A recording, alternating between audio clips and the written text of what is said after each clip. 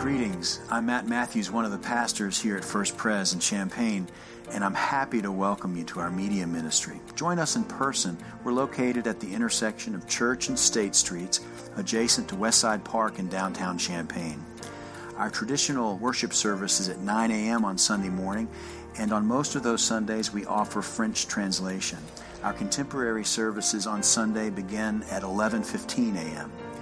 When you come to First Pres, what I hope you'll find, is a community of people who support each other and who are passionate about making a difference in our community and beyond. You'll find relevant teaching for children and adults. We have at least a dozen Bible studies in small groups, including pickleball. That's right, pickleball. Adult choir, a bell choir for all comers, and other programs and events designed to grow your faith and give you and me opportunities to serve. There's a place for you. I'm glad you tuned in.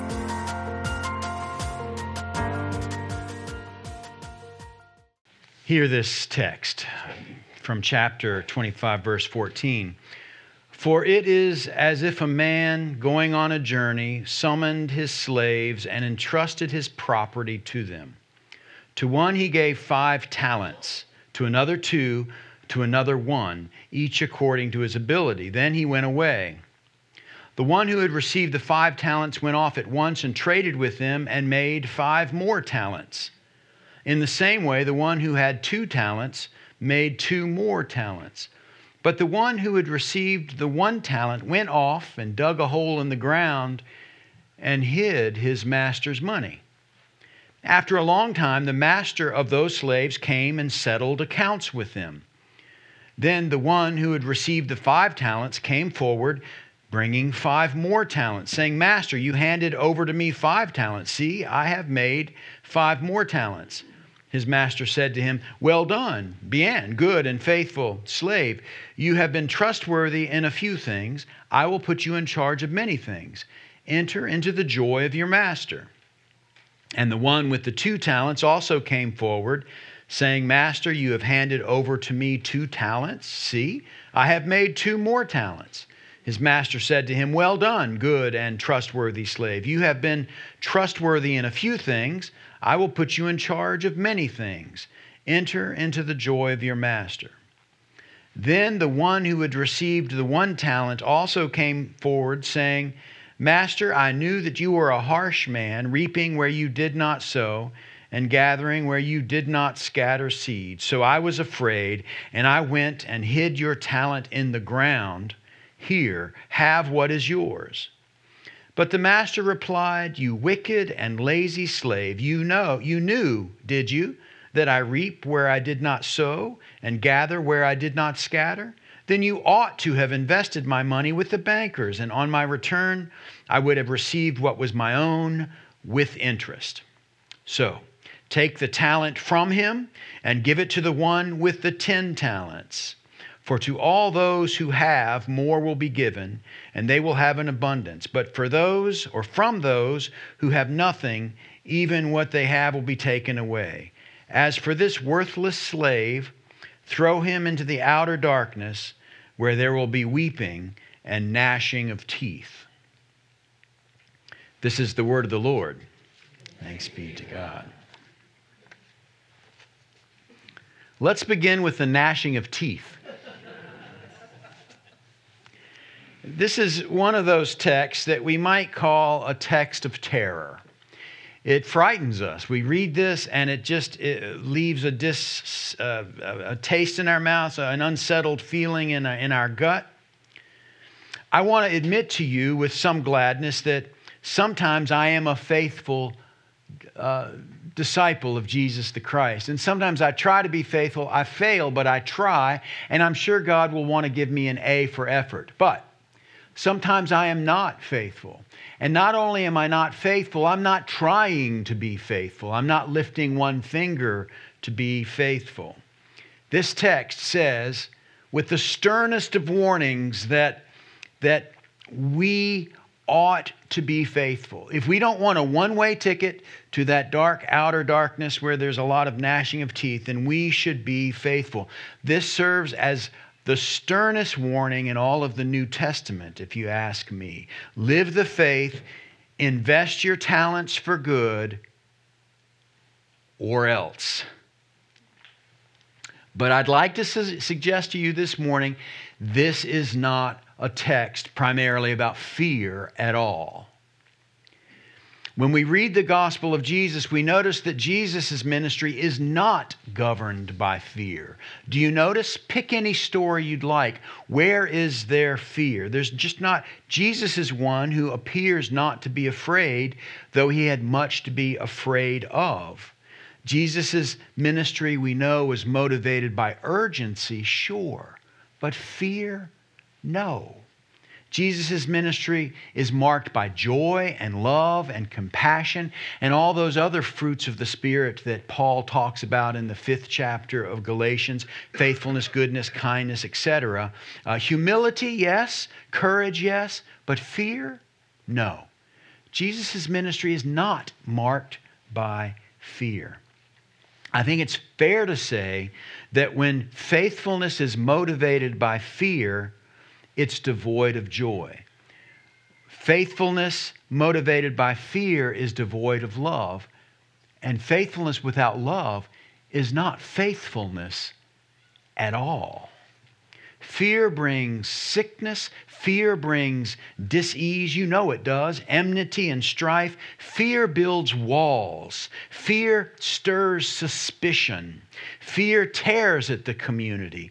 We have enough fear in this world, if you ask me. No, Jesus is not trying to scare us to death, not scare us into faith. Fear is not his point. His point is to invest in the faith and live the faith fully, live the gospel fully and hopefully and faithfully, spending our whole lives in service to God. That's what Jesus' plea is. That's what Jesus is aching for us to do. Jesus is begging his disciples to invest in life. So he's using a banking metaphor, of course. 3 servants are given some talents. A talent is a very large sum of money, actually a huge sum of money. 2 servants, they invest, and 1 servant does not invest. Why does the 1 servant not invest? Well, he's paralyzed by fear, of course. So the 2 invest, and when the master returns, they give him what he gave them plus what they earned in the investment. And the master's very happy with them. But the 3rd person is not rewarded because he was afraid to invest. He had buried all that money in a hole, and he gave the master what was his. But he never did what the master asked him to do, to invest. This story is about investing what has been entrusted to our care. In other words, God has given us gifts to share. We're called to share these gifts. We are not called to hoard these gifts. God does not want us to bury our gifts in the ground. We're called to live generously. We're called to live life fully. If we let it, of course, fear will paralyze us. Jesus is saying loudly and clearly, do not let that happen. Do not be afraid. Be brave. Step up into your calling. Use what you've been given for the good of others. Invest in life. Invest in building a community of hospitality and welcome. Take risks to do good. Jesus is saying, invest in me. Look, y'all, I won't be with you physically forever. You need to invest in me. He's telling his disciples, you need to be rooted in what I'm talking about. Invest in me. Now, I don't think this parable, the master in this parable, and by the way, the master in this parable does not represent God, okay?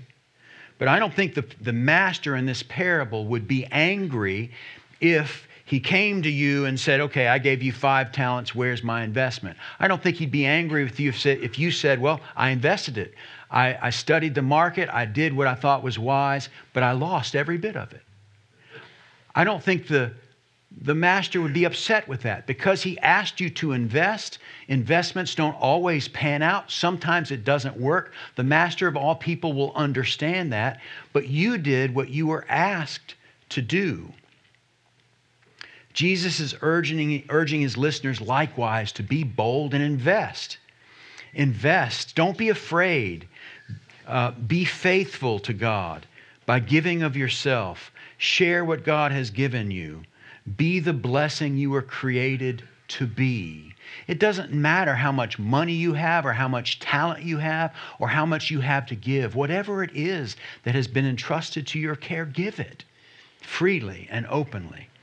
If we use our gifts only for ourselves, and this is what we're taught to do, by the way, take care of yourself first.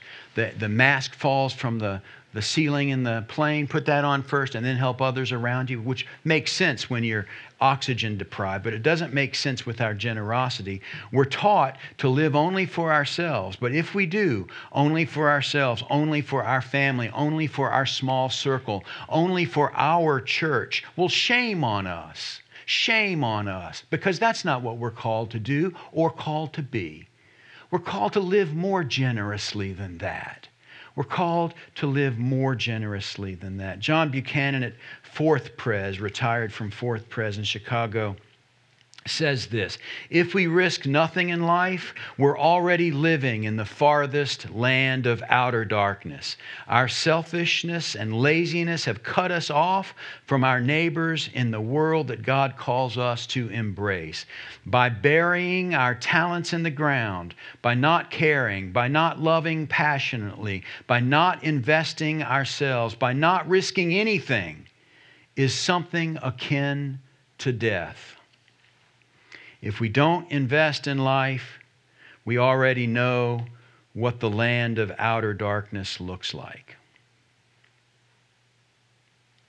So it's not a text about fear. Jesus is telling this two-dimensional story simply to remind us, to remind his disciples how fear can lock you up. Don't let that happen. Live generously. You've been given much, by the way, so invest it and use it wisely. And if you think this text is about fear, then you and I have simply missed the point. This text is about life and generosity and investing in the gifts that God has given us. You all know this week, perhaps, that Reverend Deborah Owen, the pastor of St. Peter's United Church of Christ, died this week after her battle with cancer. Deborah was a thoughtful theologian, very thoughtful woman, a good pastor, a justice-minded neighbor. On Saturdays in the rain in the morning, she was at meetings, working with people from all around our community to build a better community. She was active in the Illinois Conference of Churches on their race commission, thinking about race and how we are called to build a world where we aren't such racists. When I interviewed here, she was one of your church references. And I called her, and she had a generous and hopeful view of our community and was eager to welcome me here. She served several churches in Champaign-Urbana as an interim, as a part-time supply, as a fill-in all sorts of capacities. She is wise and widely known and widely respected and deeply loved, and she will be missed. Raise your hand. You know Deborah Owen? You know Deborah Owen?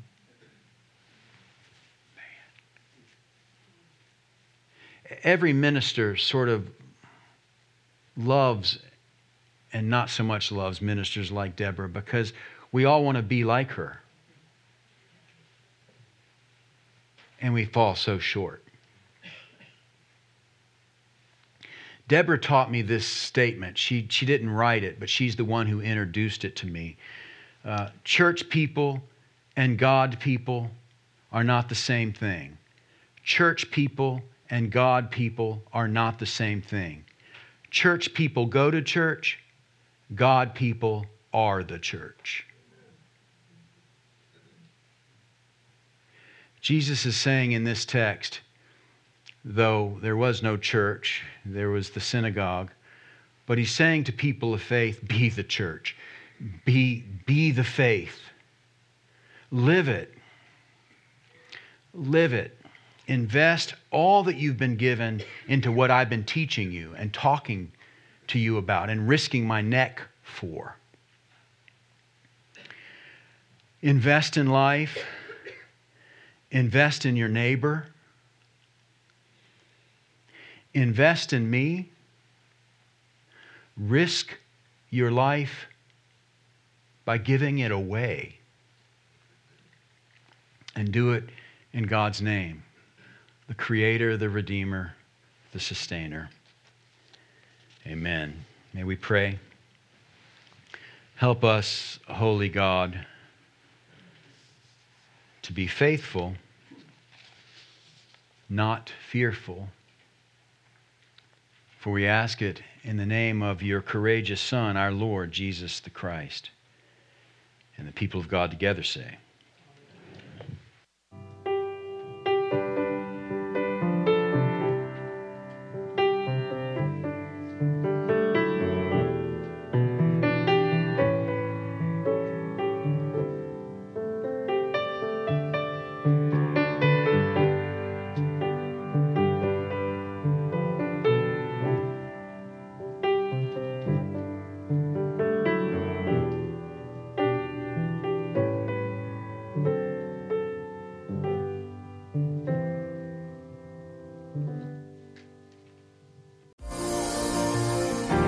Thank you for joining this podcast of First Presbyterian Church Champaign. Visit us at our campus at the intersection of Church and State Streets in downtown Champaign.